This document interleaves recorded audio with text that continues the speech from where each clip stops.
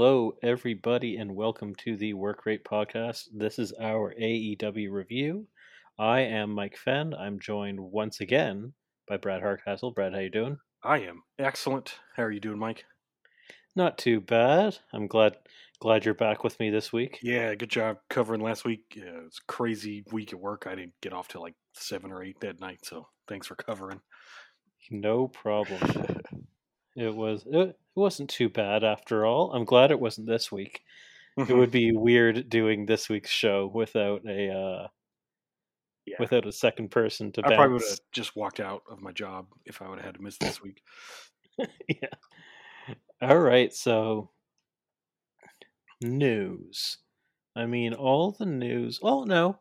One significant thing that happened this week, which ties into. Well, no, I guess it happened on SmackDown last week, which ties into this week. Tia Trinidad, Selena Vega, she showed up back on SmackDown all of a sudden to do. She got entered into the Money in the Bank. She went out there, promptly lost in 2 minutes. Yeah. Which is unfortunate for her. Yeah, I guess they're doing a greater storyline, but I don't. It's still crazy for her to come back and lose. We'll see. Mm-hmm. Yeah, it's kind of the timing there is fascinating because we're going to talk about Aleister Black a lot in this episode, or Tommy End, or Malachi Black, whatever you want to call him. It's all the same person. Yep. That's canon. Yeah, there's a video of it, so which is awesome. But yeah, so she got released, and then I guess they were negotiating her coming back because they thought it was a mistake. Then they released him, and then they brought her back, which is bizarre. Yeah, I don't understand the timing or why they would think that's a good idea. It's very strange. It's I don't know, but they did it, and that's their funeral. I wonder if they thought like maybe if we bring her back, he'll want to resign, but they had were.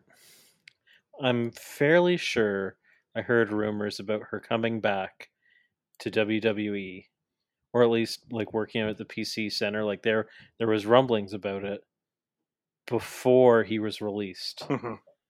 I don't know if that's entirely true, because I remember when he got released, everyone was like, "Oh, well, I guess she's not showing back up at WWE then." Yeah, I guess that got squashed. So it's just truly bizarre that they decided to release him after there were reports of her being at the Performance Center working out. So odd. I do not get it. Me either. It's fascinating though. It's truly, I don't understand the mindset there. Me either. But I'm happy it happened. Yeah. This week, okay, so this week they're finally back on the road. They're in Miami for Road Rager. I thought this was an extremely fun show. I had an amazing time. A lot to do with the atmosphere. I thought the crowd was amazing. I just loved the look of the episode. I missed the look of fans directly behind the action. Yeah, and they were doing their old camera angles, which I had kind of forgotten about. They're so fun.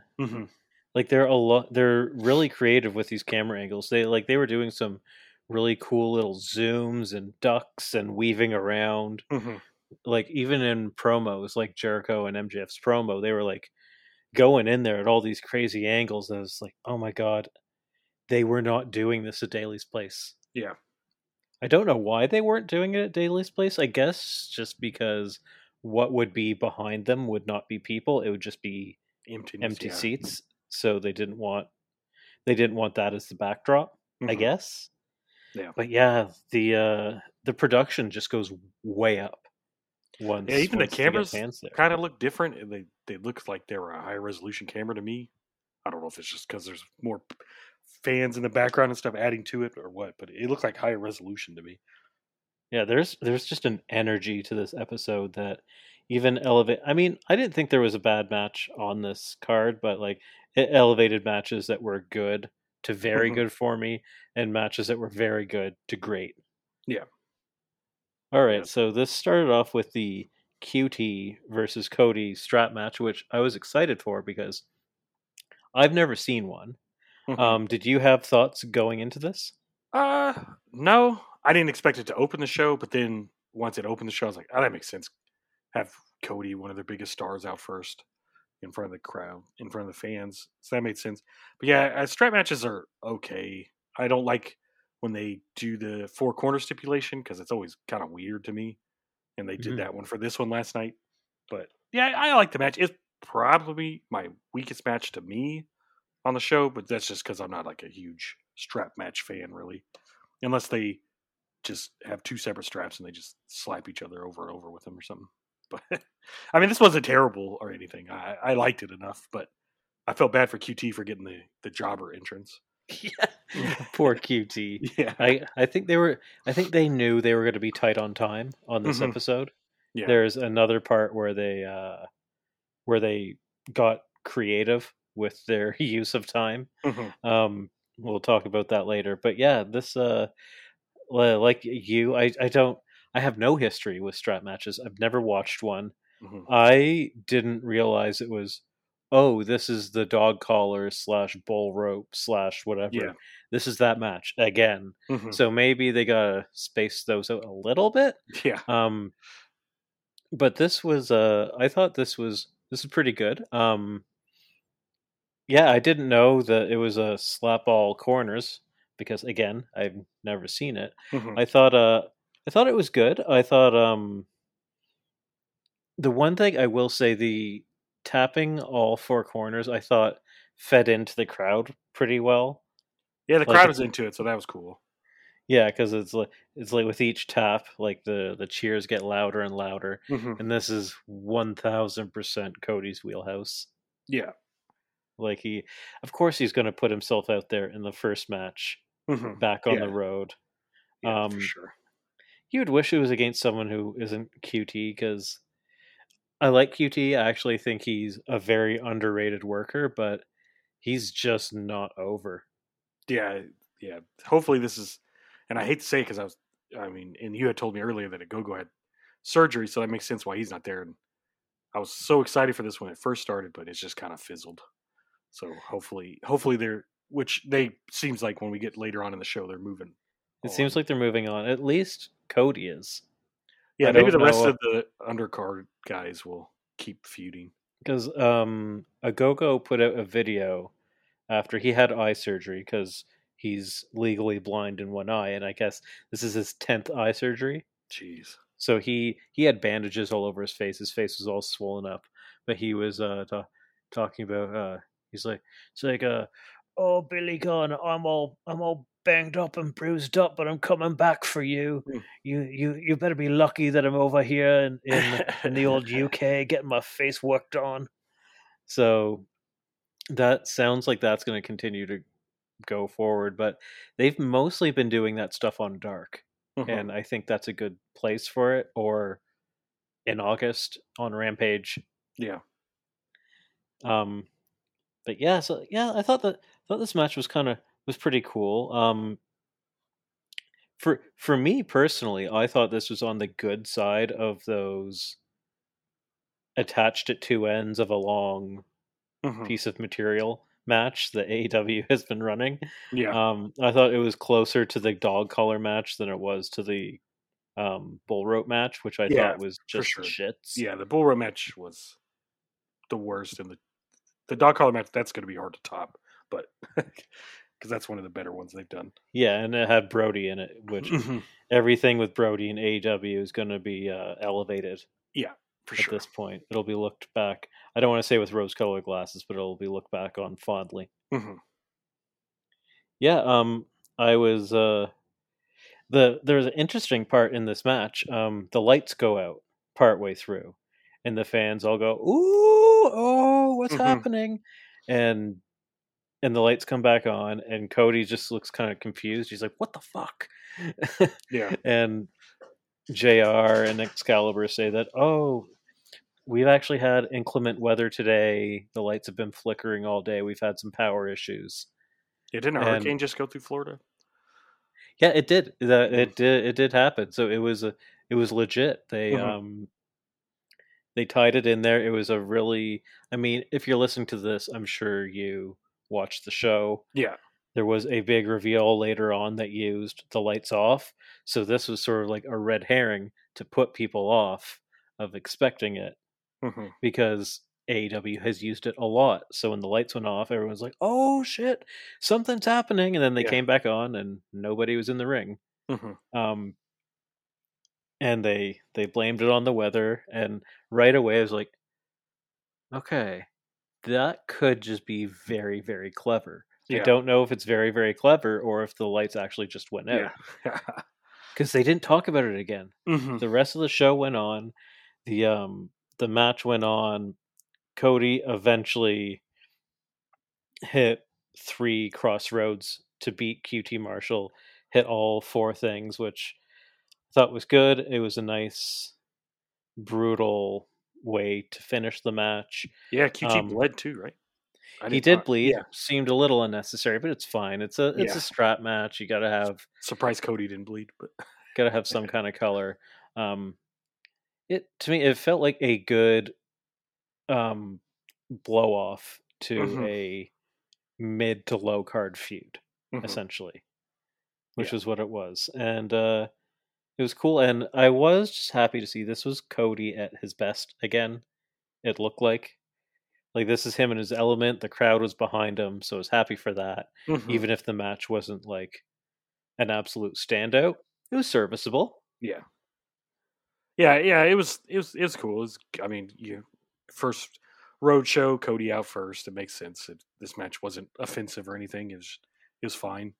No, really no drama in the finish with the 3 crossroads and then Cody hitting all turnbuckles. But I don't really know how you do drama with the 4. You got to touch 4 corners.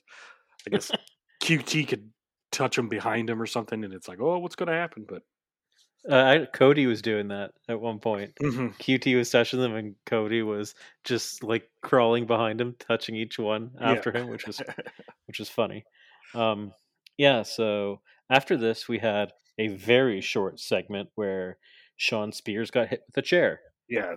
So I don't even remember what he said. That all I remember is just the chair hitting him. neither do I. He essentially, he says, "Oh, when I hit Sammy with that chair, that was the second best chair shot I've ever delivered in Mhm. AEW." And then he gets hit in the head with a chair, and then Sammy walks up and sits on a chair. He says, "We're far from over." And I was like, "Oh shit! I wish you weren't."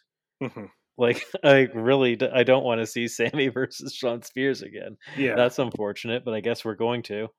yeah, yeah. Because last week, Sammy and MJF they had that, which was an awesome match. But I thought that would be the end of Sammy's feud. But I also thought it was a little weird that they're already going to Sammy versus MJF, and I thought, oh, are they done with Spears already? And apparently not. So my question has have been answered. Yeah, so moving on from that, this next segment was actually incredible. Oh my So gosh. here we had Kenny Omega. He comes out with Don Callis. He comes out wearing Zuba's dress pants Yeah, the best pants I've ever seen. and those crazy fucking shoes with the Yeah, little he bubble. he brought the boots back. Brought the boots back, which looked ridiculous. He still had the mutton chops, Hmm. which I'm very thankful for. Um, they come out. Don Callis did all the talking for the most part Yeah, in the first half of this segment. and the He's the saying crowd that, was hot for this segment. oh, They were crowd was in. so hot. They were chanting, "You got fired" to Mhm. Don Callis Yeah, and he said, because "What he did got Callis say? demoted. Yeah, real men get fired; they don't quit, or something like that." It's awesome. Like this is that live crowd shit right Mhm. here. This is what you want. Yeah, Um, and the guys who are great on the mic can take that and just crank it up a little bit more by yeah. saying the right thing back to I the can't wait crowd. till Miro comes back out with the full crowds like this. Oh my god, it's got to be maybe next week. No, it can't be next week. Next week's too full, Hmm. and we'll see him again soon. Yeah, Um, yeah, so he's talking about how Kenny doesn't have an opponent, so they don't really have anybody for Fight for the Fallen. So they've run through everybody. They list all the people that he's beaten: Ray Phoenix, Jungle Boy, John Moxley, all those guys, and then they do the thing where they wait. They let the moment breathe a bit, and the crowd fills in the dots. They fill Hmm. in the lines, and they start chanting cowboy shit. Yeah. They start chanting for Hangman. It's amazing. And then, of course, the Dark Order's music hits, and out comes the whole crew, led by Evil Uno. He comes out to the ring, and he's in fine form. He gets in there, and he tells he calls Don Kenny's weird uncle, and Yeah. then he shoos him out of the ring. He's like, "The men have to speak. The Yeah. men are speaking. Get out of the ring," which I thought was amazing because that's more Don's shtick, which I Hmm. liked. And Uno asks Kenny and Don, "Why have you been ignoring this crowd? Why are you ignoring the number one ranked wrestler? And why are you ignoring my friend and your former friend?" And Kenny says, I can tell that you're a smart man, you're a very learned man, so I have one question to ask you. What is the capital of Thailand?" As soon as you said this, it's like, oh, I know it's exactly what's And coming. Evil Uno says, "Oh, we're playing trivia here." He starts answering it, but before he can finish it, he goes, "It's Bangkok, baby!" And he just kicks him right in the penis. Just with those boots, just Hmm. fucking whack. He just plays whack-a-mole with poor Evil Uno. Evil Uno goes down. The Dark Order charges the ring, but they're met by the Good Brothers and the other goons. The Young Bucks weren't there. Yeah, they're getting ready for their match, I guess. So all shit's breaking loose. There was a significant moment, a not insignificant moment in the ring where Stu Grayson went one on one with Kenny in the ring there. Hmm. Um, and they went blow for a while. I'm thinking if they want to have like an interim fight for the title Yeah, before they get to Hangman, that'd be Stu cool. Grayson might actually be a guy. I Hmm. think they might be setting that up just with that little clash they had because he didn't really give way Yeah. at all. And then Kenny's about to hit Evil Uno with the belt, and Hangman's music hits, and the roof popped off this Yeah. place. They were going fucking bananas. And Yeah. he runs out there in the fringe. Oh, the shirt was amazing. The God. fucking that fucking brown shirt with the Hmm. white fringe, the tassels. He comes out there looking like the Texas tornado. Yeah. He clears the ring. He's taking on both Good Brothers. He knocks them out of the ring. And then he's standing on the apron, and Kenny finally gets back to his feet. And this is the shot from Revolution 2 years ago, where Hangman was at the ropes, where he's going to hit the buckshot lariat, and Kenny turns around. He goes like, "Oh, what's happening here?" Hmm. And then he didn't. But Hangman doesn't do that this time. He gets in the ring. He walks up to Kenny. They're about to attack each other, and then he gets attacked from behind by the Good Brothers, and Kenny scampers away. Yeah. He gets out of there scot free. This, Brad, what were your thoughts on this? Oh, This I was, loved everything about this, from the Bangkok joke, because that's what my friends and I used to do to each other, and Hangman's shirt, Omega's whole performance. Callis was great. The crowd was great. Dark Order was great. This whole segment was just pure perfection in my eyes.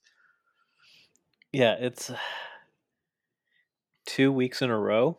Hmm. Kenny has gone out there and been the best talking Kenny we've ever seen. Yeah, yeah, And it's amazing to see. I honestly, I can't I'm now at the point where I can't wait for him to lose, go away, and then come back as a face, but now have this ability to talk in the ring. yeah. Whenever because I thought they were going to wait for All Out, but I know he's been pretty badly hurt, so it seems like they might be go to the end of this month. I hope they postpone that. Hmm. Like, Yeah, I because hope that someone like like, Stu Grayson hmm, ends up in that spot. and they could do like a 6 man at where were they name dropping Fighter Fest or Fight for the Fallen? Fight for the Fallen. Yeah, they could do like a Kenny and the Good Brothers versus Hangman and Evil Uno and Grayson or Yeah, something. for me, Hangman has to be at the Sears Center or the Mhm. former Sears Center. I don't know what it's called now, It'll always be the Sears Center, but but yeah. it's sold out. Hmm. They sold out today before it's on sale. They sold out in pre-sale. Oh, cool. Maybe Kenny can keep doing his thing where he doesn't want to fight anyone and just he can rest that way. Just have him on TV still talking. Yeah, because he's got a hernia, and Hmm. hernias is no joke. That's Not essentially at all. that's your muscles coming apart. Hmm. Yeah, I've never had one, but I've seen one. My dad had one, and he was just like he couldn't do anything. My dad's had 3 hernia Hmm. surgeries as well. Yeah, So yeah, I know what it can do to you. It yeah, just knocks you out. And this guy's flying around the ring, throwing around 250-pound men. yeah. So And then he's still got 2 other belts to defend soon. So, yeah, he's facing what's his name in Impact, the hacker guy, yeah, that was his NXT Sammy Callahan. Sammy Callahan. I almost said Solomon Crow, but that was his NXT name. He's facing Sammy Callahan in Impact in like a week or Yeah, so, and then or in two next month weeks, he's and facing then he's Andrade. going against Andrade in AAA. So Hmm. fuck, like he doesn't have a break. No, no. So I have a feeling once he loses all the titles, we probably won't see him no, for we a will not, while. Hmm.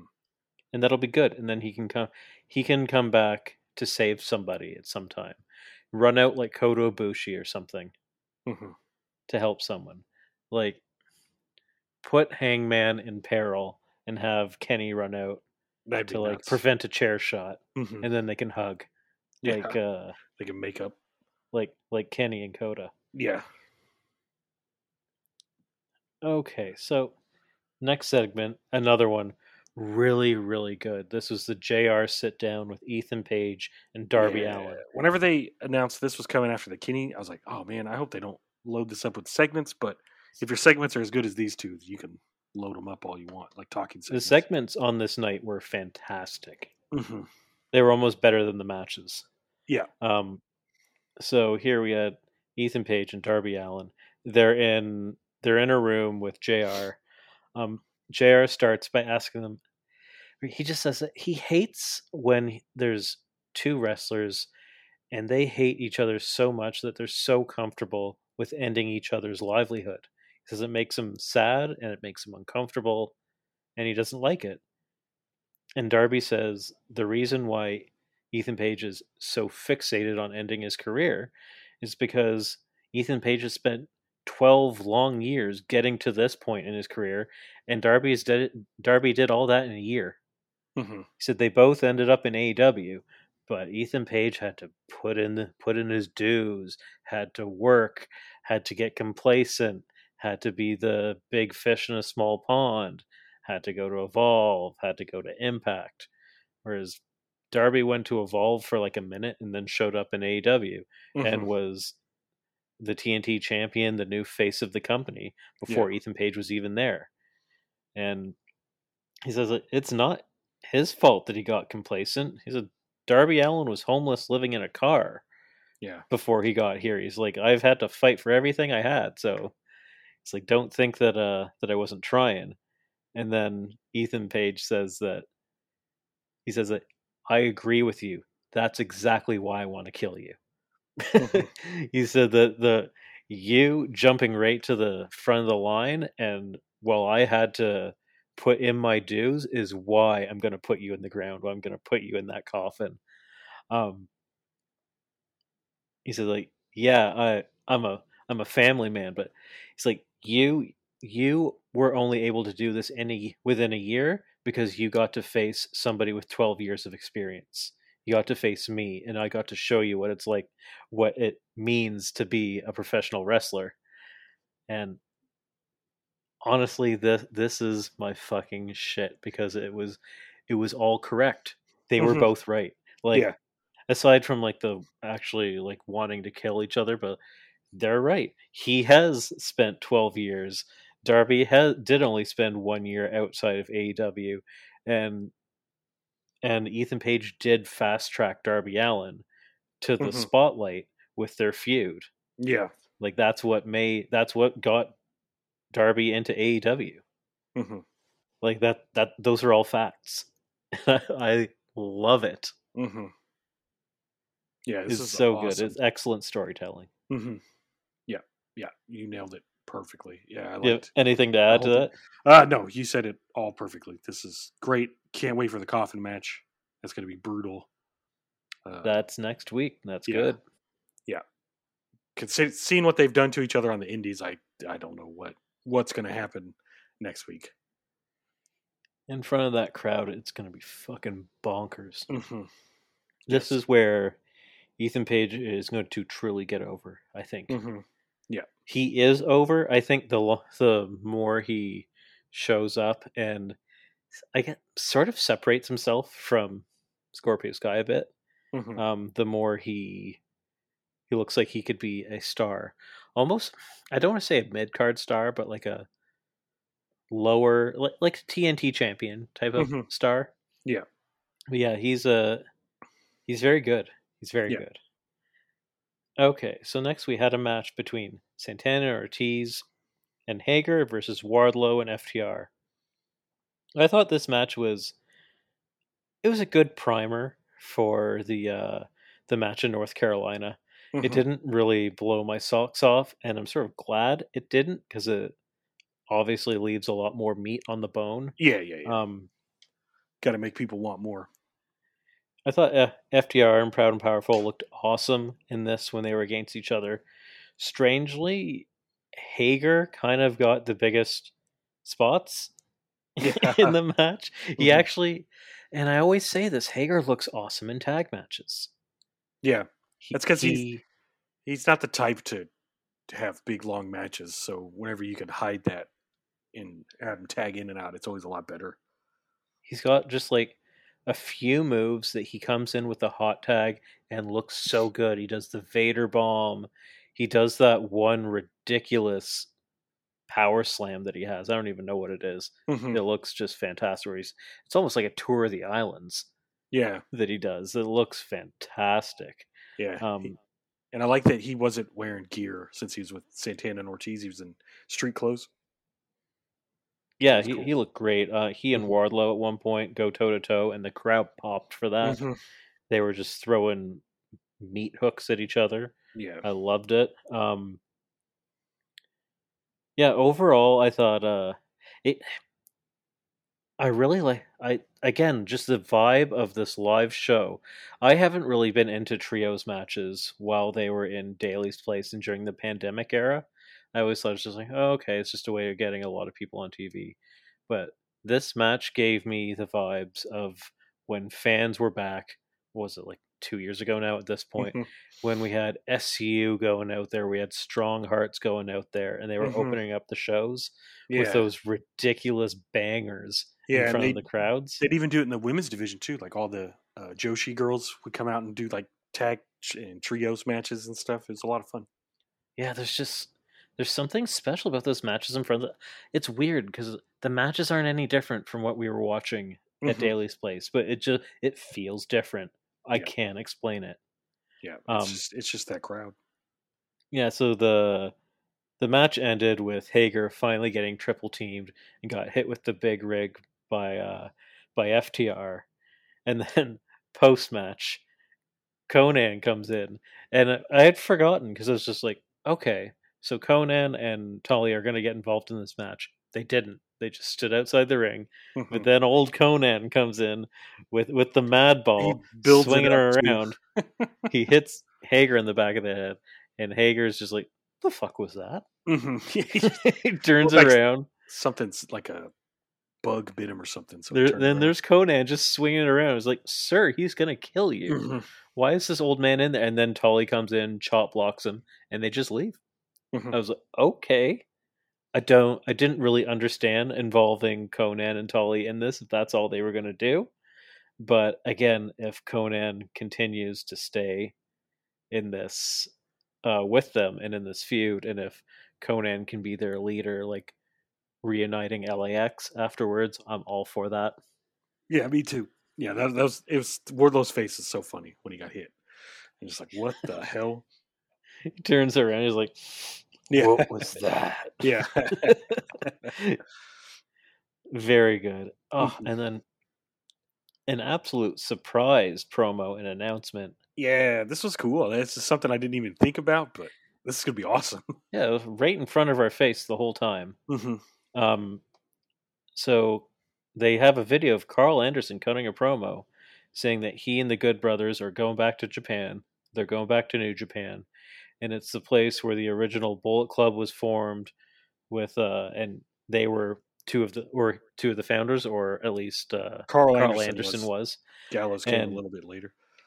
and he says that, but if I'm going back there, I'm going back there with the IWGP US Championship, and I'm going to take that from John Moxley, because John Moxley's been a piece of shit to me. Hmm. So I'm going to take your gold.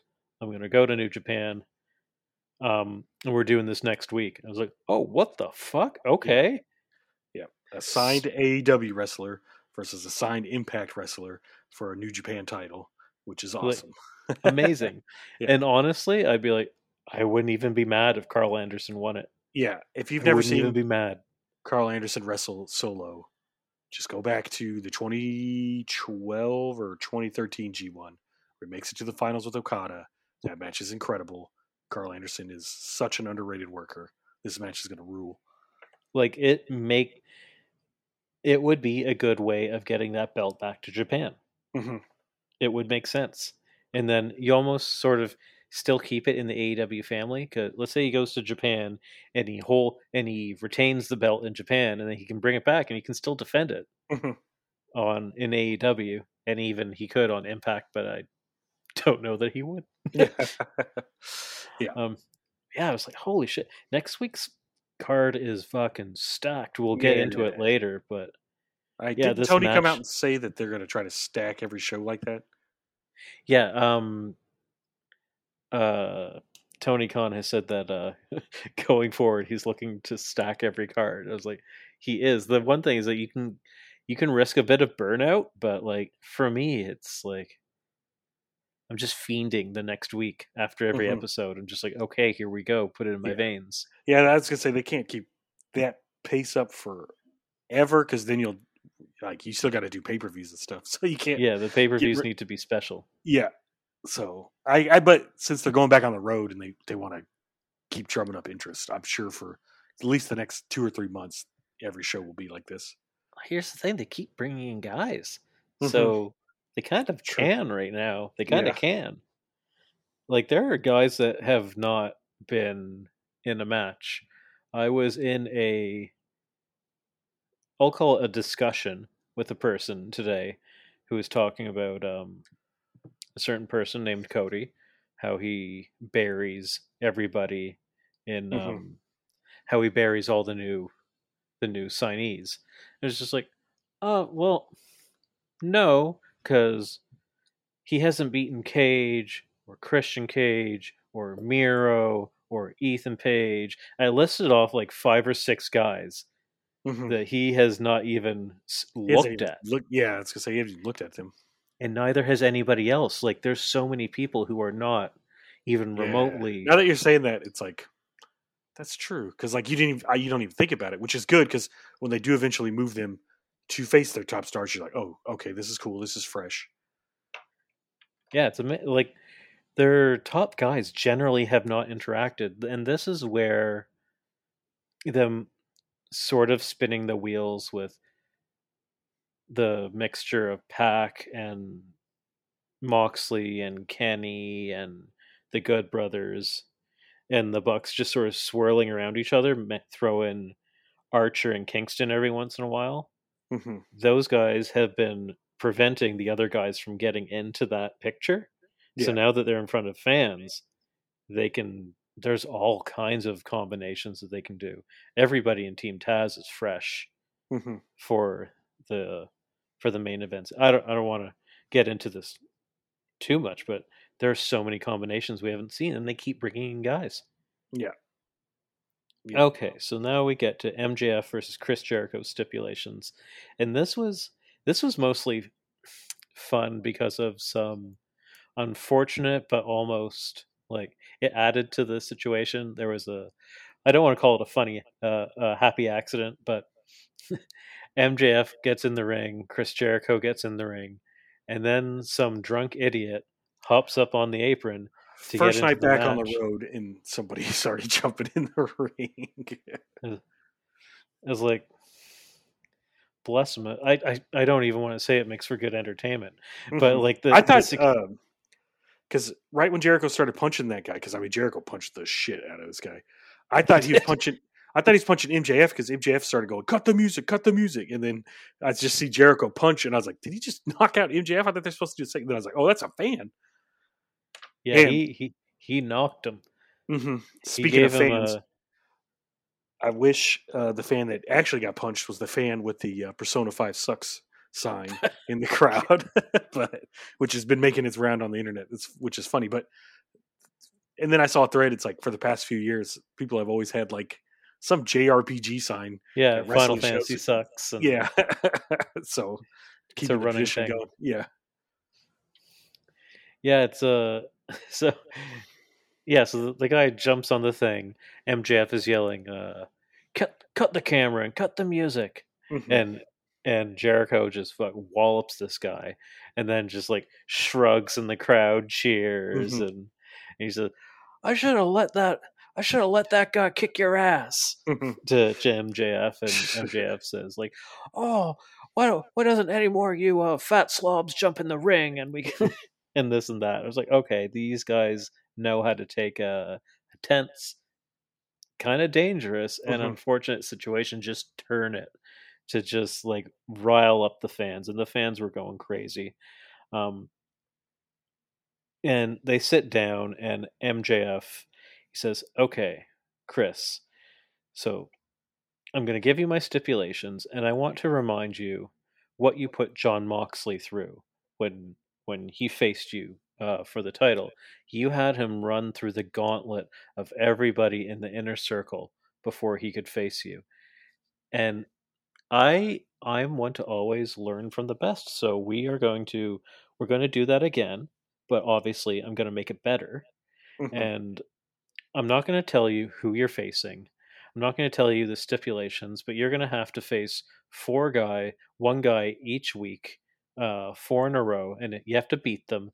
And afterwards, then you get to finally face me." And I was like, okay, this is pretty cool. But then I got to thinking, I don't want to watch a Jericho match every week. Yeah. I wonder if they'll. Do they say they're doing it every week? I think so, cause well, Yeah. maybe not every week, but they're gonna probably every other week. Yeah. Space it out till. Well, because it's 2 months, right? Yeah. So Because I that didn't know they if they're going can't. to do it spaced out like that, or like if he's just actually going to have a gauntlet match where he's got to beat like some dudes in a row.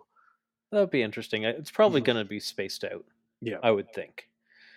But then this isn't my original thought. It was on Fightful. Somebody proposed that he could have him face off against each member of the inner circle. I was hmm like, ooh, that's good. That'd be good. That's awesome. Yeah. And my one little cherry on top there is have one of them be Jeff Cobb. Oh, bring him back. Yeah, because he was there for that. Was it one episode? Yeah, it was MJF brought him in to face, hmm or no, Chris Jericho brought him in to face John Moxley. Yeah. So have MJF bring him in to face Chris Jericho. I That'd think be would cool. be funny. I like the inner circle one, like where in the inner circle doesn't want to, but he's like, I got to and stuff. That'd be cool. Especially now that New Japan and AEW hmm working together now, you Yeah. could get Jeff Cobb in for one Bring in Minoru appearance. Suzuki. Oh God, But I wouldn't. yes, And then have him beat up MJF too, because that's what you'd want to see. Just him beat up because everyone. the one thing is you have to have Jericho go over all of these guys, hmm so it can't be. It has to be people that it means something, but it also doesn't hurt them to lose. hmm I'm sure So one will be like Sean Spears and stuff like that. There's going to be some pinnacle guys in there. I like him like having to face Sammy and having to hmm face Ortiz and have him to face his own boys. hmm I think Yeah, it would be that's a really fantastic. cool idea. because then, like, if he beats them, like, that's still cool. Mm-hmm. Instead of, like, I don't know, like, other guys who are like, oh, okay, Chris Jericho's going over everybody, and then it kind of hurts a bunch of people. Mm-hmm. Because if they're menacing and badass, then they're probably people that we want to be getting a push, right? Yeah, that's true. That's true. It's like, you're not going to bring Archer in there. Mm-hmm. You're like, again That'd be with funny. the loss. Yeah. Who do you think he should face? I'm trying to think. I like the inner circle idea. Jeff Cobb idea is cool. I got a feeling one of them's going to be Wardlow because he's the That would be muscle. cool. Because he's the big muscle. Bring in some New Japan guys or something. More New Japan guys than Cobb that could come here from the States that are already in the States or something. If they wanted to do like a handicap match, it could be Santana and Ortiz. Mm-hmm. And then it's like, and then maybe that's how you get to Cobb. And it's like, oh, who's the fourth person? If I put these two guys in this match, Mm-hmm. who's the fourth match? Oh, remember Jeff Cobb? Yeah. Yeah. He was your hitman for a week, and now he's my hitman. Oh man, I wish they had kept him. Mm-hmm. They tried. They Yeah. tried to keep him. Okay, so let's move on to Britt Baker backstage. Oh, this promo was amazing.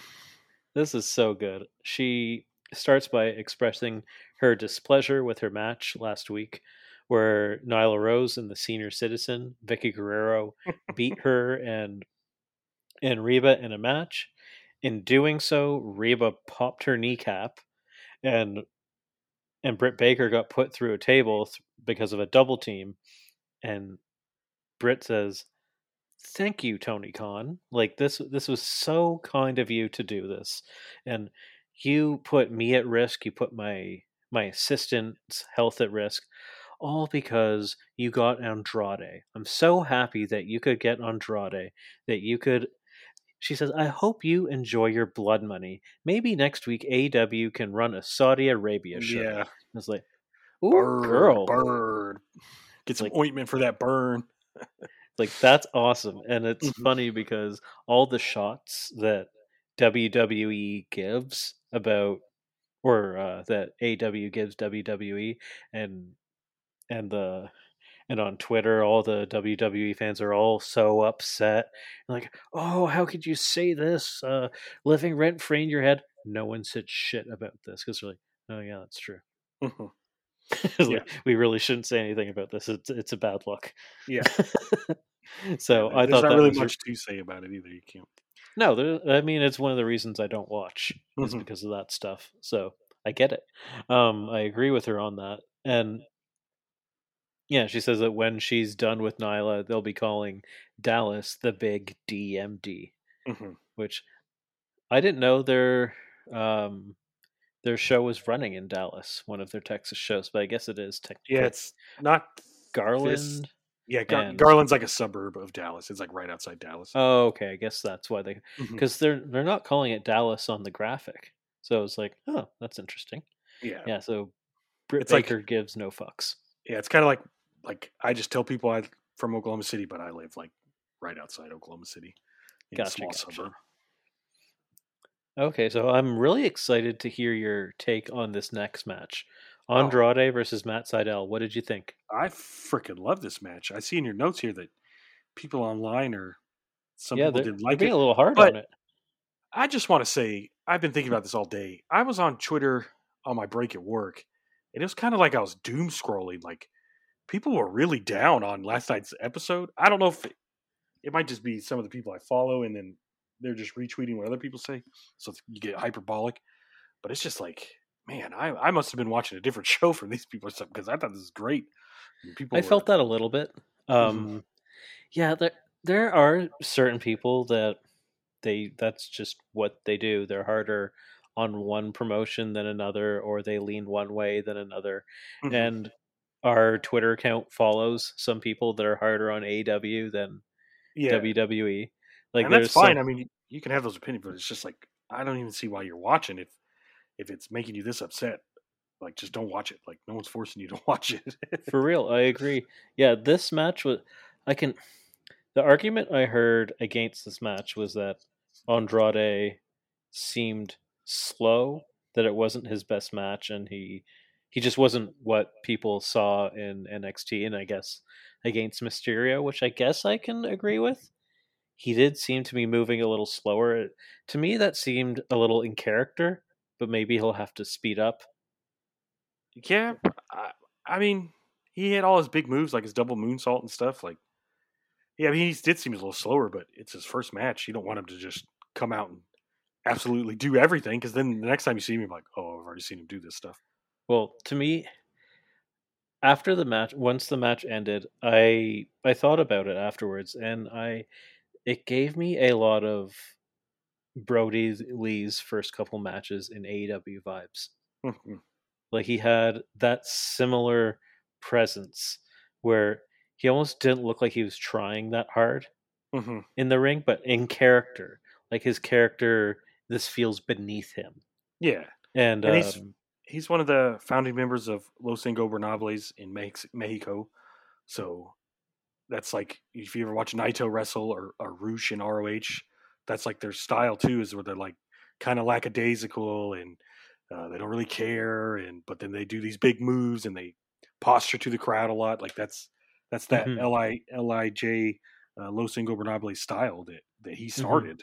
So yeah, to me, it almost seemed like he had ticked the intensity down a little bit, but on purpose. Yeah, if that makes sense. Like he's not dialing it up for Matt Sydal. Yeah, like he's saving that, and I think, and it also could be it's his first match in how long? Yeah, like half a year at minimum. Mm-hmm. Like he wasn't being used in WWE when he was there, and then when you add on the time away outside of like it's been a long time since he wrestled. Yeah, and I'm sure there's nerves. You know, he realizes how big of an opportunity and deal this is for him to be back, and the crowd's been waiting for him to wrestle. So, yeah, I didn't have a problem with this match at all. I thought this was great. No, I really enjoyed it. I was also kind of surprised, but afterwards, his black mask costume was dope. Yeah, he comes out. It's just straight the DC black mask. I did see somebody on Twitter saying too that in Mexico, the Los Ingobernables in Mexico, that's how those guys are dressed too, which is why Naito wears a white suit when he's in New Japan too. They always wear white suits and skull masks too. So it's also a throwback to that. But I mean, he's Black Mask from Batman, like full on. Could you imagine if that's the surprise? Yeah, if we get Los Ingobernables. Okay, let's calm down there.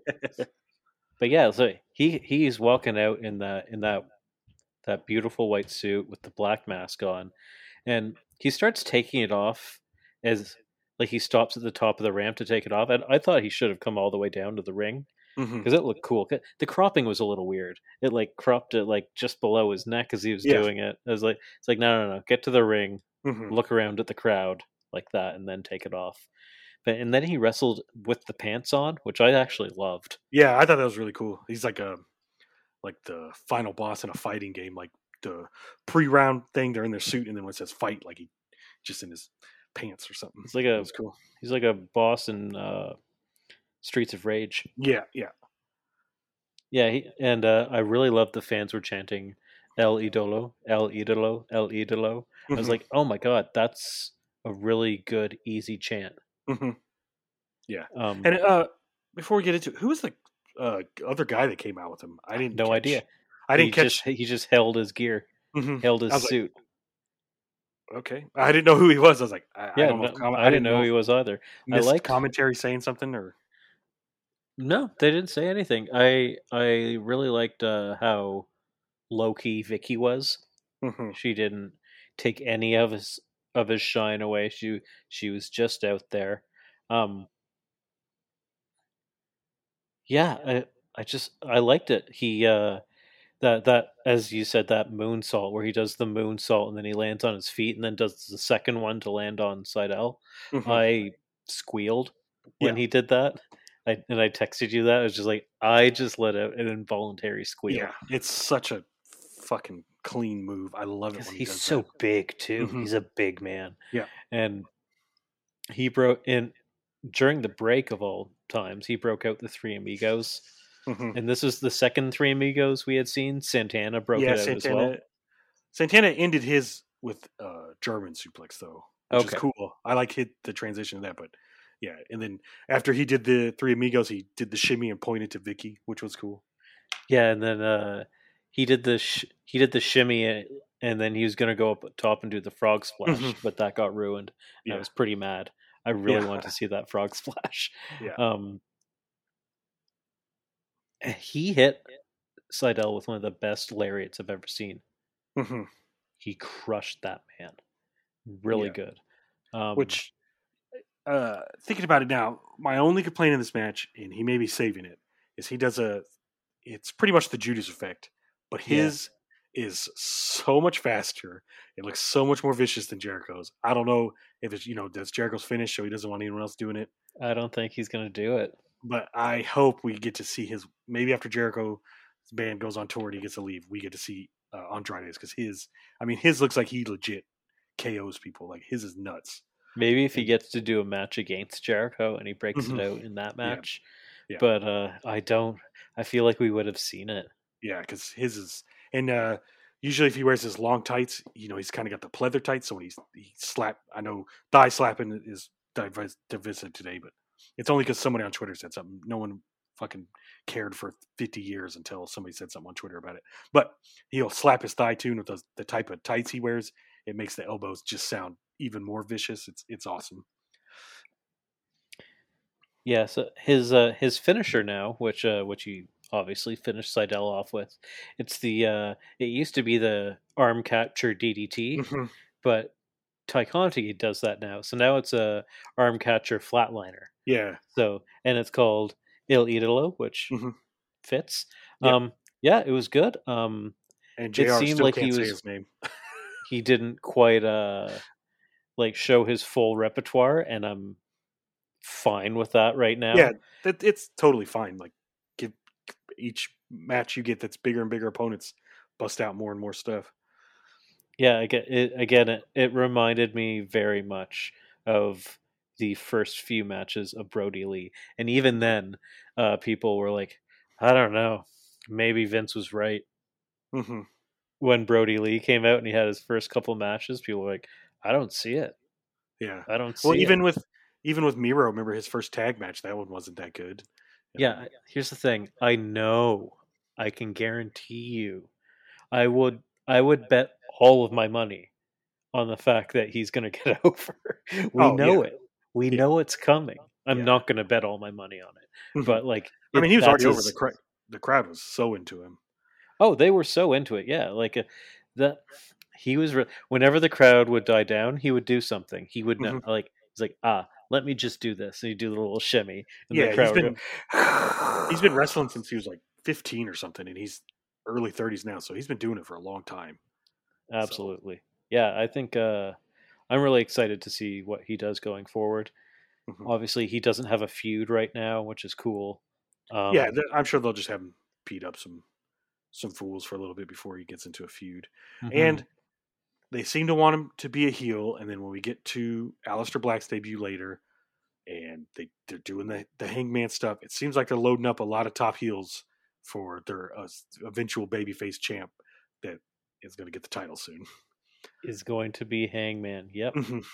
Yep. I'm hoping it's does Hangman win the first match against Kenny? I think I because of Kenny's injuries he has to. Yeah, I think if Kenny wasn't so hurt, they probably would want to stretch it out more. But I mean, Kenny's pretty banged up, so Yeah, he needs he's some time off. Kenny's all kinds of fucked up right now. Mhm.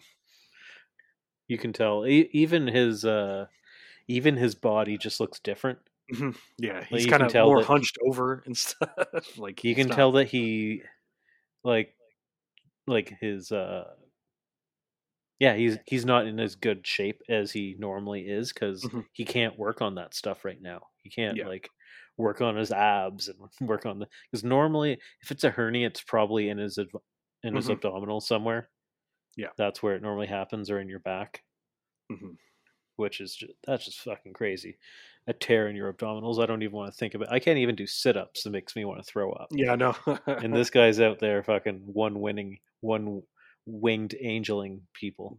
Giant men. All right, so next we have Christian and Matt Hardy in a small video announcement. Christian says that throughout their career, whenever these two have met, Christian's always been on the winning side, and Hardy's had a hard time being able to live with that. And then Hardy retorts back that everywhere he's gone, Christian follows him, in WWE, and then in Impact, and now in AEW. He said that it's been happening for 23 years, and he thought that their 23-year history would mean something when he went to shake his hand in the Battle Royal, but he betrayed him. So next week they're going to settle it, Fyter Fest. I'm happy they're doing this on TV. Hmm. Glad they're not saving this for a pay-per-view. It's not a one that you want to have a pay-per-view build for. And then they can send Christian off wherever he's going, which I think is either towards Jungle Boy or Kenny, one of those two. Yeah, I kind of get the feeling he's going to turn on Jungle Boy at some point. Absolutely. Oh, 'Cause he's definitely turning on Jungle Boy. It's just whether he does that before he challenges for the title or after. Because heel Christian is so much better than face Christian. So he's so good at being obnoxious. So it'll be good whenever he can turn heel. Oh yeah, I can't wait for it because he's so obnoxiously squeaky clean right now.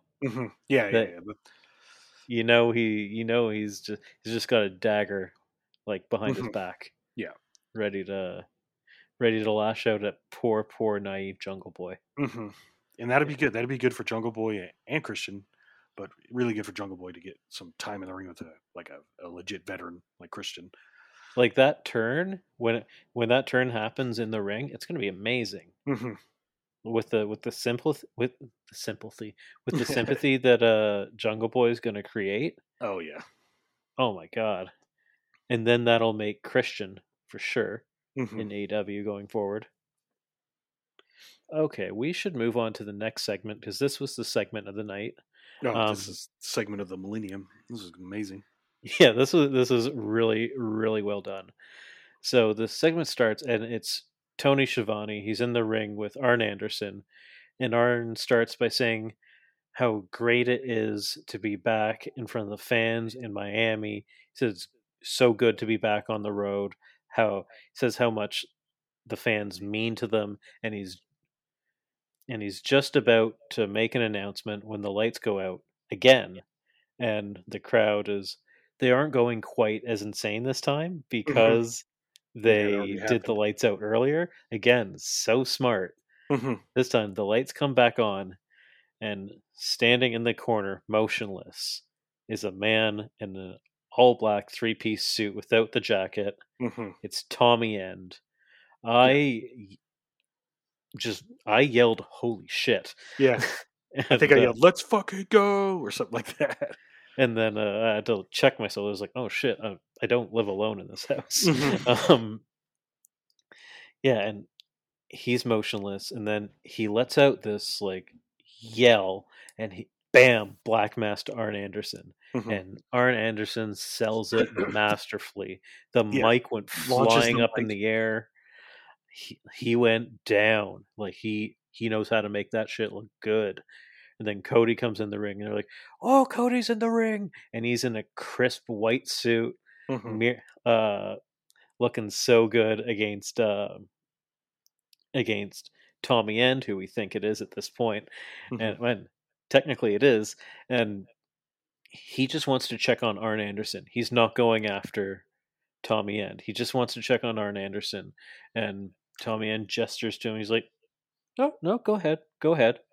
And he goes to check on him. Bam, black mass right in the face. Down goes Cody, and at this point, Excalibur is shouting, "Oh, I wrestled this man years ago in Germany. He's like, but that was Tommy End. This is not Tommy End. This is Malachi Black. I was Yeah. like, oh shit. I was like, okay, this is cool. And then Tommy, he composes himself. He looks at the camera, and he smiles a big grin, and he shows off Which is still weird to see him smile because he never smiles. He shows off that injured eye, which it's all bruised and it's white, and from when Buddy Murphy injured it on Raw. So it's cool. He's continuing on with that continuity. He's still the same character. Like, this was just spectacular. The crowd was going nuts. This is easily the best debut they've done. Oh, for sure. Yeah. The fake lights out earlier in the night just put reasonable doubt in a lot with the viewers at home, because we got to hear the commentary, but the fans as well. When the lights went out earlier and nothing happened, they're sort of like, oh, okay, is this shit happening again? But no, there's Tommy End in that ring. And for those who didn't catch it, Black posted a video on his social media earlier in the day, and in the video it shows him in a psychiatric ward, and he's being attended by two doctors, one of them being played by Josiah Williams, who was the guy in WWE who would do a lot of the music. He has since left them, so that was one hint for me that he wasn't going back to WWE. Then they refer to him as Tom in the video, and Black repeatedly says, no, Tom's not my name. That's not my name. And they're telling him, you have to stop assaulting the other patients. And then they look at his eye, they pull up the bandage, and his eye's completely fine under there. And they're saying, like, oh, this is healing really well. And he says, like, no, Matt pushed me into the stairs. He injured my eye. And that is a reference. The real name of Buddy Murphy is Matthew. Yep. So he's so cool. So he's referring to Buddy Murphy there, and then he reiterates to the doctors. They're saying Matt doesn't exist, and he's like, no, Matt exists, and you need to stop calling me Tom. My name is not Tom. And he grabs the doctor's arm. The lights go out there. That's significant because the lights went out here, and then they come back on, and he says, my name's Malachi, and then he kills the doctor. And then Josiah Williams runs out of there screaming, and then he leaves the facility dressed in all black, and it says, I am like Malachi Black underneath. And I was like, okay, that's his new gimmick. And this released earlier in the day, and I texted you immediately about that, and I said, this has Jon Moxley joining AEW with that video vibes. This has Moxley vibes. I wonder if he got in touch with Moxley and he helped him make the video. Possibly. And we need him to go on Talk as Jericho to tell us. And then I sent you another video last night that also leaked. Or it didn't leak, but it was a video from an old interview. I have the name of the person here. Called Drinks with Johnny. He's a YouTuber who does interviews. I've never seen him before, but he posted just like a minute 30 clip at the end of an interview that he did with Tommy End. And Tommy says, he's like, oh, I'm filming a little horror thing, and it's for my next character. So he says, so what Aleister Black has been this whole time, it's Tommy End possessed by the devil, is who Aleister Black is. And what I'm filming is Tommy End in a psychiatric ward, where it's revealed that Aleister Black was just a manic. It was a what do you call it? Like a manic episode of his. He's like, this is a persona that he has. It's not real. Aleister Black was not real. It was all in his head. And now Malachi Black is a new persona, but he's still Tommy End. Tommy End is like the core. It's Mhm. like, this is awesome. Yeah. Like, this Yeah. is so cool. And the fact that he referenced Buddy Murphy in that me has me going, fuck, I think Buddy Murphy's showing up. Yeah. And even Buddy Murphy tweeted, he said, don't forget about me Hmm. after his match. He said, great match, but don't forget about me. So it's Yeah. like, oh man, here we go. Here comes Buddy, maybe. I think Buddy Murphy would excel a little bit more in New Japan. Oh yeah, he'd be amazing over there. But then apparently there's a report from Pro Wrestling Insider that when Black was promoted from NXT to the main roster, WWE forgot to update his 30-day non-compete clause to a 90-day non-compete clause. Hmm. So that's why he was able to join AEW so early, because of a clerical Clerical error, error. Yeah. which Somebody's getting is fired. incredible. And Hmm. apparently even Buddy Murphy revealed today through Fightful that WWE called him up in a panic, thinking that they had done the same thing with him. And apparently, no, he is on the 90, but they thought he was on the 30, and they were losing their shit, which just shows that the WWE not caring about these clauses is false. They Hmm. absolutely care. Yeah. Um, yes, but And maybe what we talked about at the beginning with Zelina Vega coming back. Maybe they thought he was still on the 90-day, and so they're like, "We got her back. You can come back. You're not wrestling right now. You can come back." And he's like, "Oh, I've already signed with someone. You guys forgot to update it or something like that." no, they probably did want him to come Hmm. back. I'm sure. Um, yeah, but yes, and Sean Ross Sapp is still reporting that there is a former WWE wrestler who has been released who has negotiated out of their 90 days. Hmm. Like, they are no longer on it. They got out of it. I don't know who that could be, whether it's Tucker or um, Chelsea Green or whoever. Um, apparently, it's not Buddy Murphy Hmm. because of he's confirmed that he is on the 90 days, but you never know. Sometimes they lie. Yeah. Yeah. Never trust a wrestler whenever they're Maybe saying he stuff was on like the that. 90 days and then he negotiated out of it. But oh my Hmm. God, this is so fun. Who?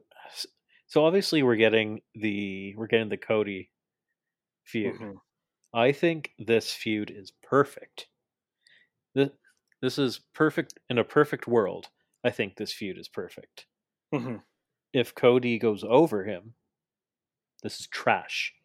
Yeah, that's always a legitimate fear when there's a Yeah, Cody match, but I don't think at least Tony Khan, because Malachi Black's not coming cheap.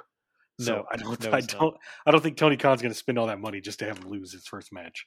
Yeah, like, with all due respect to Archer, Malachi Black is not Archer. He's Yeah, a significant step above Archer.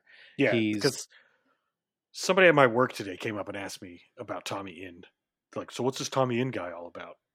And so, he's a big fucking deal, man. mhm, He's a big fucking deal. yeah. So I And explained to him the like, he video and all that stuff. overshadowed Andrade on Mhm, Andrade's first episode. He yeah, overshadowed him. yeah, Imagine yeah. they have those two guys. God, my God, Yep, yep. it's that though these two moves are game changing for sure. Hmm. For sure. Yeah, Yes. this feud is like, I got the vibe from this. I was like, oh, we're back to year one Cody here. Hmm.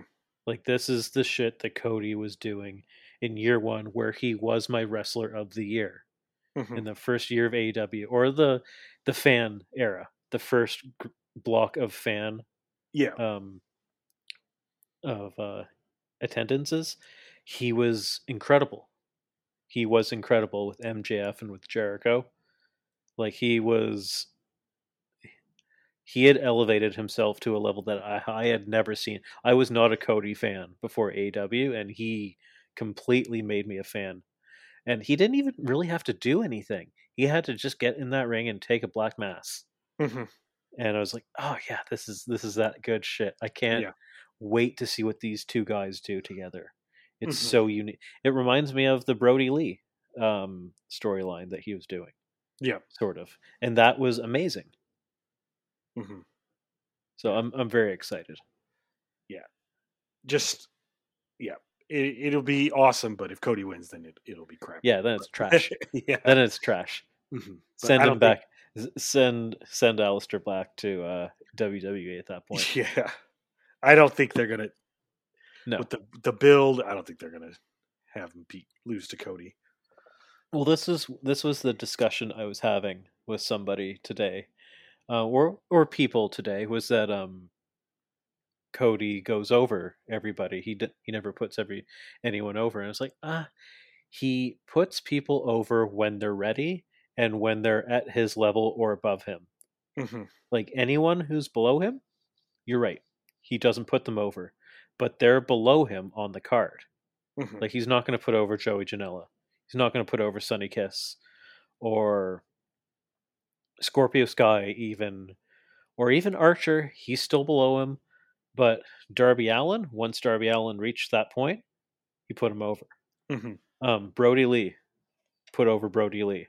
MJF, he put over MJF. Like when they know they have an absolute superstar on the same level as Cody, Cody puts him over. Cody's still 4-4 in pay-per-view matches, that's crazy. I didn't know that. He was 3-4 before he got to Ogogo. Mm-hmm.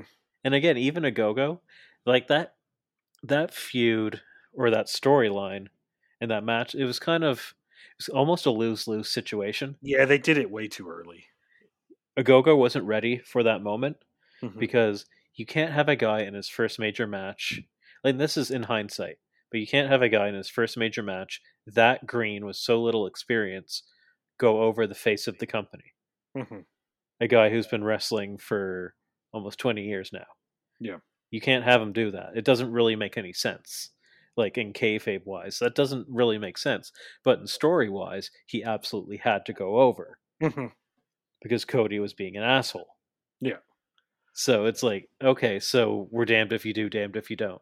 So you're either putting over a guy who's not ready for that spot, or you've just created the most unlikable Cody in the world. Yeah. And they went with the unlikable Cody. Mm-hmm. So yeah, so I don't think that he's gonna beat Aleister for a second. But if he does, then he gets all the criticism. We'll have a big rant on here about it. Oh yeah. We won't do an episode that day. I'll in protest. Okay, Yeah. So next we had Ricky Starks giving the second best line of the show. Oh my god, there are a few really good lines on this. Yeah. So this is a weird one because this was filmed prior on Dark. Which is kind of cool. They've never really done that before. Like, earlier tonight, this is what happened. This is what I meant where I feel like they knew they didn't have a lot of time. Mm-hmm. So they just kind of like cut this together. Yeah, because you could tell it was pretty edited. Like all the filler stuff looked like it was taken out. Yeah, it was edited down. So you've got Ricky Starks. He's in the ring. He's got private security with him. He looks like $1 million.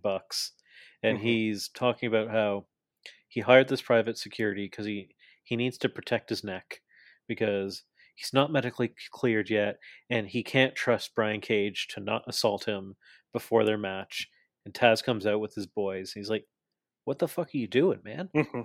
He's like, "Well, family." He turns into Dom from Fast and the Furious. Yeah, the memes. He's like, "There's nothing stronger than family," and he's like, "You essentially you look like a little bitch out there, and with your security. What is this? You're making us look bad," and Stark basically says, "I don't care.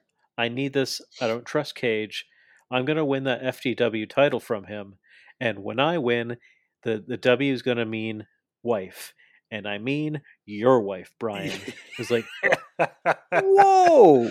And Hook's face, whenever he said, and I'm talking about your wife, it was priceless because Hook was trying to look tough. But He wanted to laugh so badly. It was Out of hilarious. pocket, out Yeah. of pocket, Starks.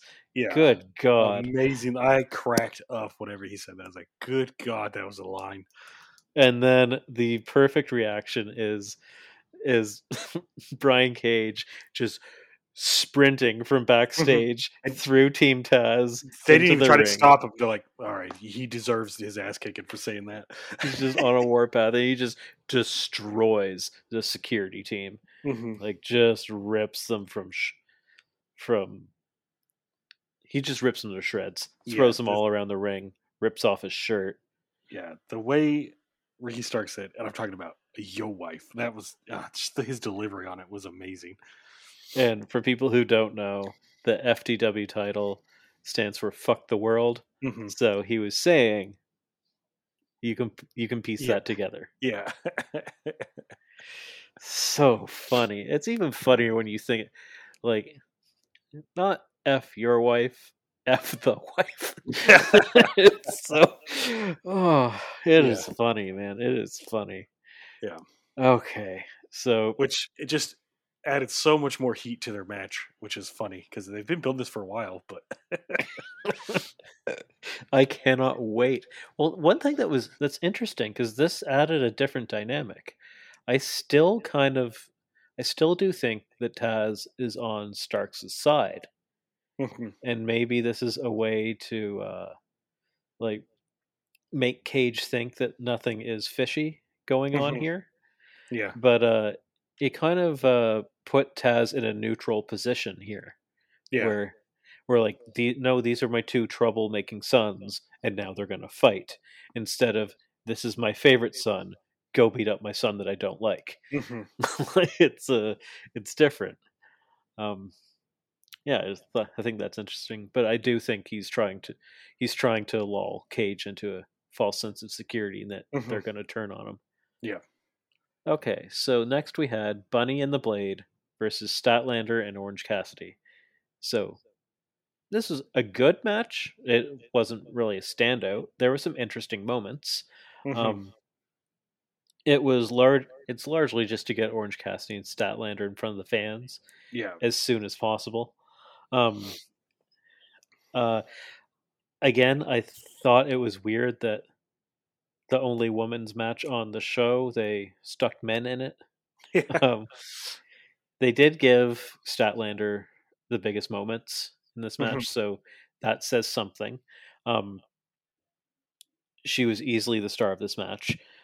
She did a great stalling vertical suplex, which that was cool. Was really cool. She had the bunny up there for like a minute, and you do not see that from women.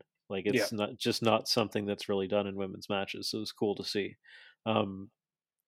There's some really interesting flirting with AW doing intergender matches in this match. Like, Statlander was really trying to push the Blade into fighting her. Yeah. In this, like, she goaded him and ducked a couple punches. To Orange Cassidy did his shin kicks to the bunny at the very beginning. Yeah, which is fun. But before the bell rang. Yeah. And then once she got out of the ring, the bell rang. I thought that was funny because JR was just like, "Oh, this isn't an intergender match." And then when they were doing the kicks, he's like, "Wait, what? What's going on?" and Tony on commentary is like, "Oh, maybe this is an intergender match. I don't know." He's like, "I don't know what to tell you, JR." But yeah, so Statlander did get physical at one point where she hit the Blade with her Area 451 splash, which is cool. She hit I don't know why that didn't then disqualify them, because you're not allowed to. Yeah. I like the name of her move, though, the Area 451 451 splash. That's such a cool name. It's an incredible name. And then the Blade would hit Orange Cassidy with the brass knuckles, but due to a blind tag from Statlander, Orange Cassidy wasn't the legal man, and then that forced the Blade to get out of the ring and bring the Bunny in, and then the Bunny got in the ring, immediately got hit with the Big Bang Theory, which I thought was actually a really cool end to the match. And Orange Cassidy was still selling the knockout, because they even had another ref come out to help him out of the ring which was Oh, cool. cool. I like that. He's such a good seller. He's Hmm. amazing. Yeah, I don't really know where this feud is going. Um, Yeah, I don't know. Me either. Because I but thought when it first started, I was like, I wonder if the Butcher comes back tonight, and that cost them this match. And then he's got to be Chucky coming comes. back soon. Yeah, I've heard somebody at one point posted a proposed faction of the Butcher, the Blade, Aleister Black, and Brody King. that'd be cool. I know the Butcher and Tommy End are they're really good friends, like Are they? in IRL. Yeah, That's cool.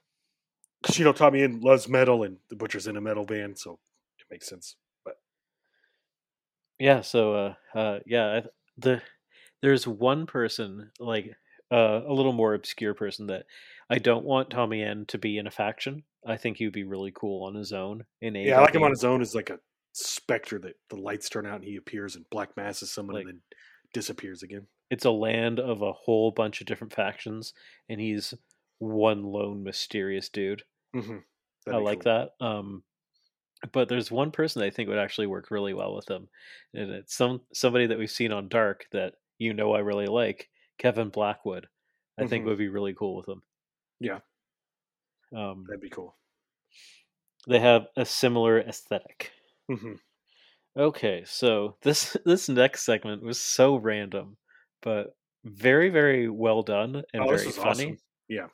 So throughout the night, they kept showing in the crowd that Jorge Masvidal and Amanda Nunez were at ringside, and apparently Dan Lambert was also there. I don't really know Dan Lambert. You said that he is actually has been quite involved with wrestling in the past, and Yeah, apparently, he's a huge wrestling fan, and then uh, he did an angle in Impact when Bobby Lashley was there, and he was because I think Bobby Lashley is on America's Top Team, so they did this angle with Moose where you know they would run down Impact in wrestling, and so Moose like invaded America's Top Team, and they it's kind of like Cobra Kai, like they blew like destroyed the dojo, and then it was a lot of fun. And that's that's when I fun. first saw Dan Lambert. I was like, "Oh, this guy gets it." Because in the dojo, he has like old NWA titles and stuff, and like he's a huge wrestling fan. Oh So yeah, he, look, it was awesome. So he just mhm. went out there, and so Tony Schiavone comes out to him. He's like, "Hey, I'm here to interview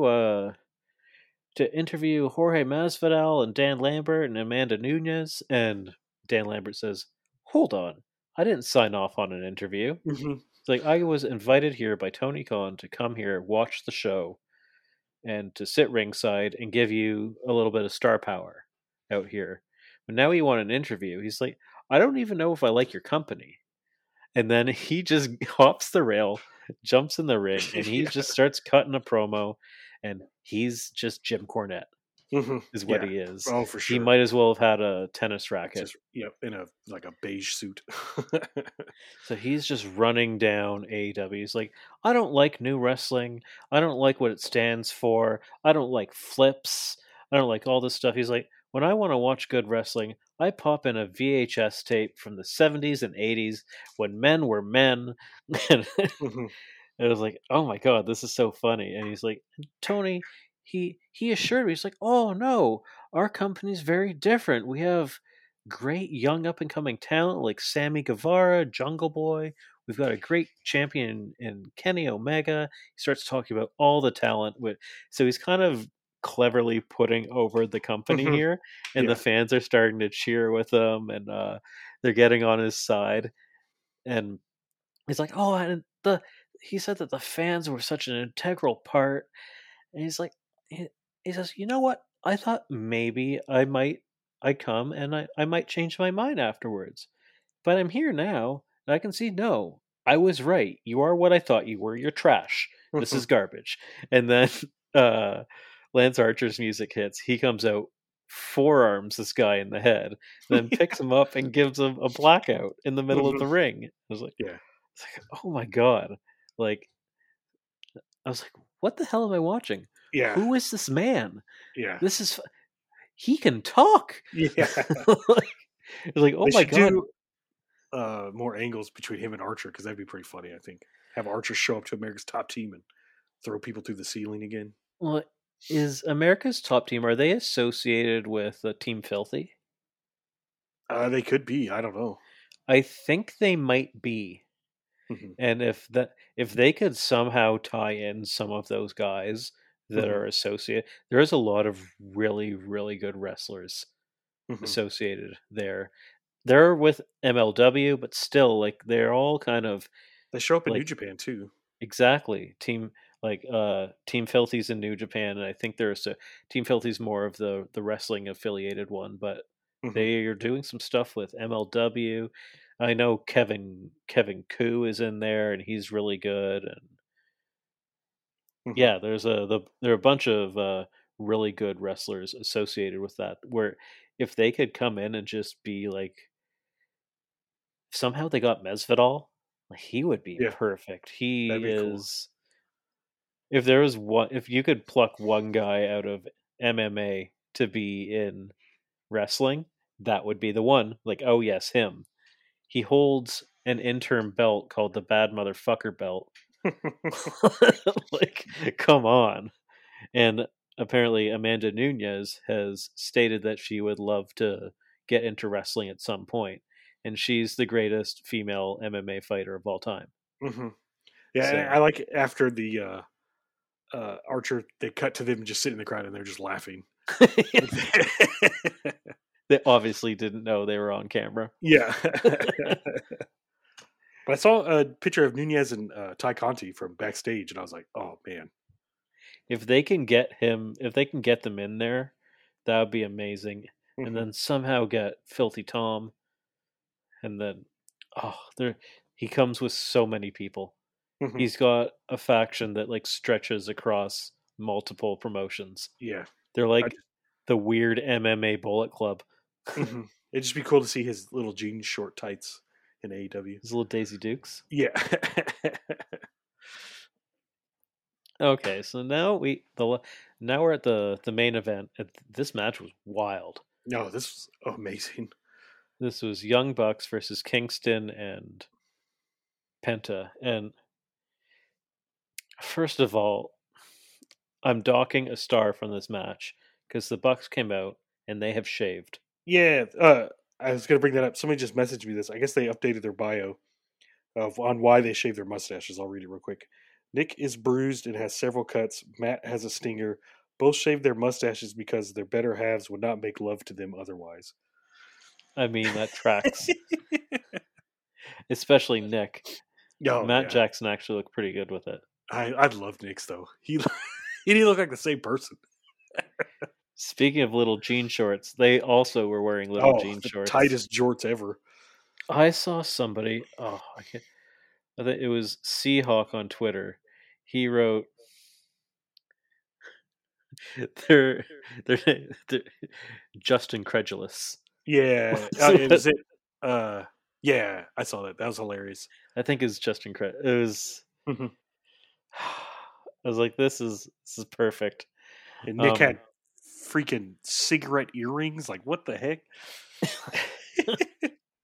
and yeah, and this was just 100% that PWG guerrilla warfare Hmm. match that the Bucks basically made famous Hmm. in PWG way back in the day when they were first starting their heel gimmicks there. Um, right, like we're just gonna go through spots. Holler some out if you think of one, but one point Nakazawa got double super kicks, and Excalibur's call from Hmm. the commentary was Nakazawa got knocked out. It's like, oh my god, that's too much. Nick Jackson got hit with with the top rope drop kick from Penta Hmm. on like where he gets hit in the butt slash perineum slash balls, Yeah. but Kingston held out a chair there. I was like, oh my god, Hmm. like right to Jackson's hole. Yeah. Penta hit a running destroyer on Matt Jackson Yeah. off the side of the ring through a table. It's not a Pinta versus the Jacksons match if there's not some crazy destroyer. Oh yeah, destroyer through something. Hmm. There's Or going to be a off destroyer something, through or something. yeah. Um, at one point, this spot was awesome. This is my highlight of the match. So Kingston actually, I had a few highlights as this match went on, but Kingston had Matt in a bulldog choke on the mat, and Matt Jackson's about to tap out. Rick Knox is right there with him, and Nick Jackson gets on the top rope, and he's like, "Okay, I can break up the pin, but I'm going to hurt Matt if I do so." And he looks at Rick Knox, and he just 450 splashes Rick Knox right on the back. Yeah. I was like, "Oh Jesus!" Which made this feel more like PWG because they used to always beat up Rick Knox in PWG all the time. To the point where Rick Knox feuded with them. Yeah, gave him like Luthez presses and tope suicidas and stuff. Really good shit. Rick Knox is a treasure. Yeah. And then after he did that, Rick starts calling for what looked like a second ref, but no, out come the Good Brothers. They come out. They just get involved in the match. They're just beating up Kingston and Penta. They brought Tax out to the ring as well, a bag of Tax that did come into play later, but not for a little bit. Cutler attempts to use the cold spray again on Penta, but he freezes. Penta was dodging him? He was like, Penta was dodging, and Cutler's freezing because of last week. He's like, "Oh, I don't want to misfire." And Frankie Kazarian runs out. He catches up to Cutler, puts Cutler through a table with what looked like a nasty table bump. It looked like he did he didn't do it through the middle. He did it the long way. Which always makes me nervous when they do that because the legs. Yeah, I thought that he was going to get spiked. Then Kingston and Penta hit their winning, or the move that they won with the week before, the pile driver into the Hurricane. But there's no ref, or no, the ref finally does slide in there, but Nick slides him right back out before they can get the 3. Then the Good Brothers hit Kazarian with the Magic Killer on the outside, so now Kazarian's down and out. Kingston then grabs that bag of thumbtacks, he pours them out, and this is my next favorite part of the match. Mac Jackson just grabs a handful of tacks and just throws them in Kingston's face. Yeah. Then Penta takes an avalanche Hurricane Rana on the tacks, and then Matt Jackson takes the tacks, puts them in Kingston's mouth, and then kicks him with a super kick to win the match. And as we're going off the air, an utterly defeated Tony Schiavone just goes, "No," as it fades to black. He's just, "No." Yeah, this match was great. It was, like you said, an old PWG guerrilla warfare type match where the Bucks used to do all the time in like the mid 2010s when that's like this type of match is what pretty much made them famous. Oh yeah, this is what put them on the map. Yeah, they used to do all these. I don't know if that was before or after TNA, but it was after. They were in TNA. Yeah, they were in TNA in like 2009 and 2010, and then they didn't. I know they were doing PWG before TNA, and then they sort of did PWG a lot. They said they were essentially 2 of the guys that kind of established it. That's how I found out about. Well, I had seen Battle of Los Angeles before, but I really didn't start paying attention until like 2012, 2011 PWG because of the Young Bucks. Well, like PWG existed since like even like the 2007-ish. Yeah, I think that's when SEMA won. Yeah, I mean like Brian Danielson used to be in the Battle of Los Angeles matches and stuff. So they've been around for a long time, but I didn't really start getting into them until like it was the Bucks and Adam Cole and Kevin Steen, and like they would all have guerrilla warfare matches with like they used to just kill each other. Yeah, and that Kevin Steen and El Generico have just carried that on for how long's it been now? Like 50 years or whatever. Yeah, they'll keep doing it too. Literally fight forever. That's essentially what's based off of is them. Yeah. This is the old Bucks that made me a fan of the Bucks. These types of matches, so it's a lot of fun. Okay, so looking to next week's card, it's fucking awesome. Yeah. Okay, so we have John Moxley versus Carl Anderson for the IWGP United States title. That's amazing. Yes. That's I don't know if they put that on as the main event, but that's up there.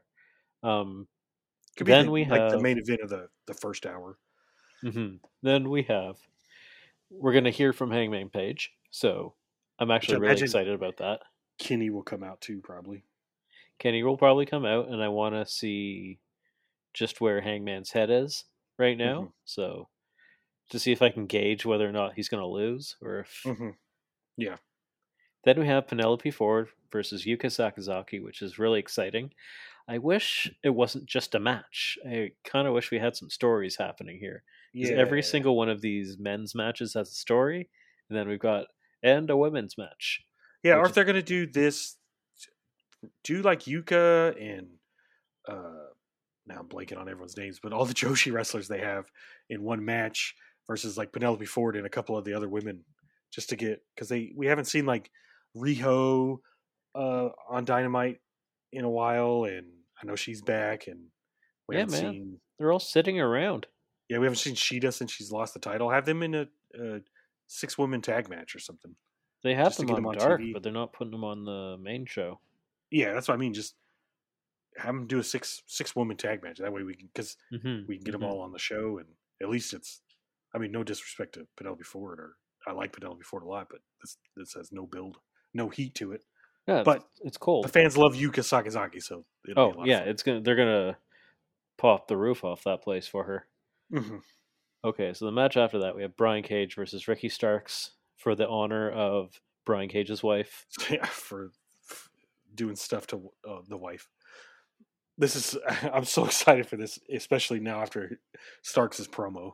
So I'm actually excited to see how the Indian's going to go, to see what happens. Okay, so we have Darby Allin versus Ethan Page, and this might be the main event. I can see this being the main event because these two dudes are it's a coffin match. It makes sense. Yeah, Ethan Page is going to kill it. Darby Allin's going to jump off something huge, probably through the coffin, and that's how I imagine Ethan Page is going to win.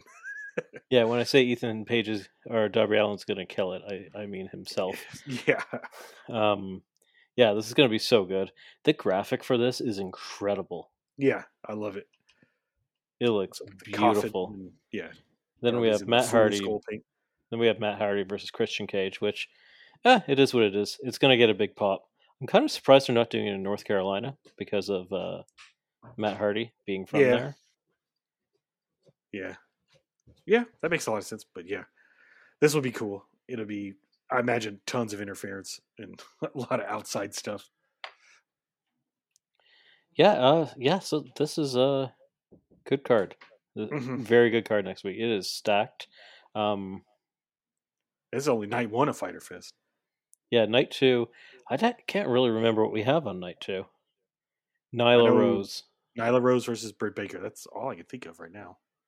Yeah, so they're gonna build to some matches then on this show, so that'll be fun. Maybe we'll probably see something from Andrade or probably from both of them. Yes, I would hope so. You kind of want to bring them back out to keep that heat going, keep the line moving, as they like to say. All right. Sure. I think this wraps this episode. If you guys want to reach us, you can tweet at us at the Work Rate Podcast. Not the Work Rate Podcast. Actually, is it? I don't remember. Maybe I could get it real quick. What is our Twitter name? It is just Work Rate Podcast. Okay, perfect. Yes, I never look at that. Yeah, it is Work Rate Podcast. I am on it all the time. Tweeting stuff, retweeting stuff. If you want to submit questions, feel free to do so on there. We will read them on the air. Yeah, so this is looking really good for next week. Yes. I can't wait. Next week's exciting. So glad they're back on the road. They're in Texas, which is not too far from me. Wish I could have gone down there, but Maybe. stuff happens. Maybe. I think night 2 is still open. I doubt I can convince my wife, but All right. We will see you guys later. see you.